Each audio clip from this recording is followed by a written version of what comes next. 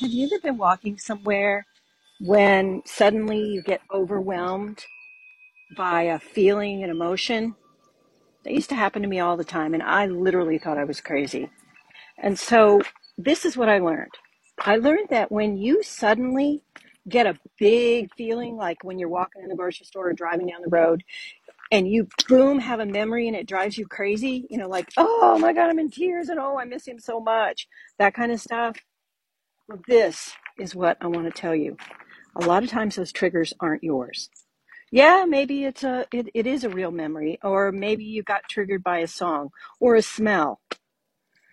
But if you stop and take a second, I'll bet you had the feeling before you had the memory. Because chances are you are picking up on somebody else's stuff. We all have huge energy fields. They stretch up to like 12 feet from our bodies. And so if you are an empath, if you are a physical empath or an emotional empath or any type of empath, and you walk through that field or drive through it in the car or walk past somebody, you're going to pick up on that stuff. And so you're going to feel that feeling, and just a split second before you have that memory, you're going to have that feeling. Check me, because that used to happen to me for years. And I went to the psychiatrist. They couldn't help me. They put me on drugs that didn't work. Maybe this is happening to you.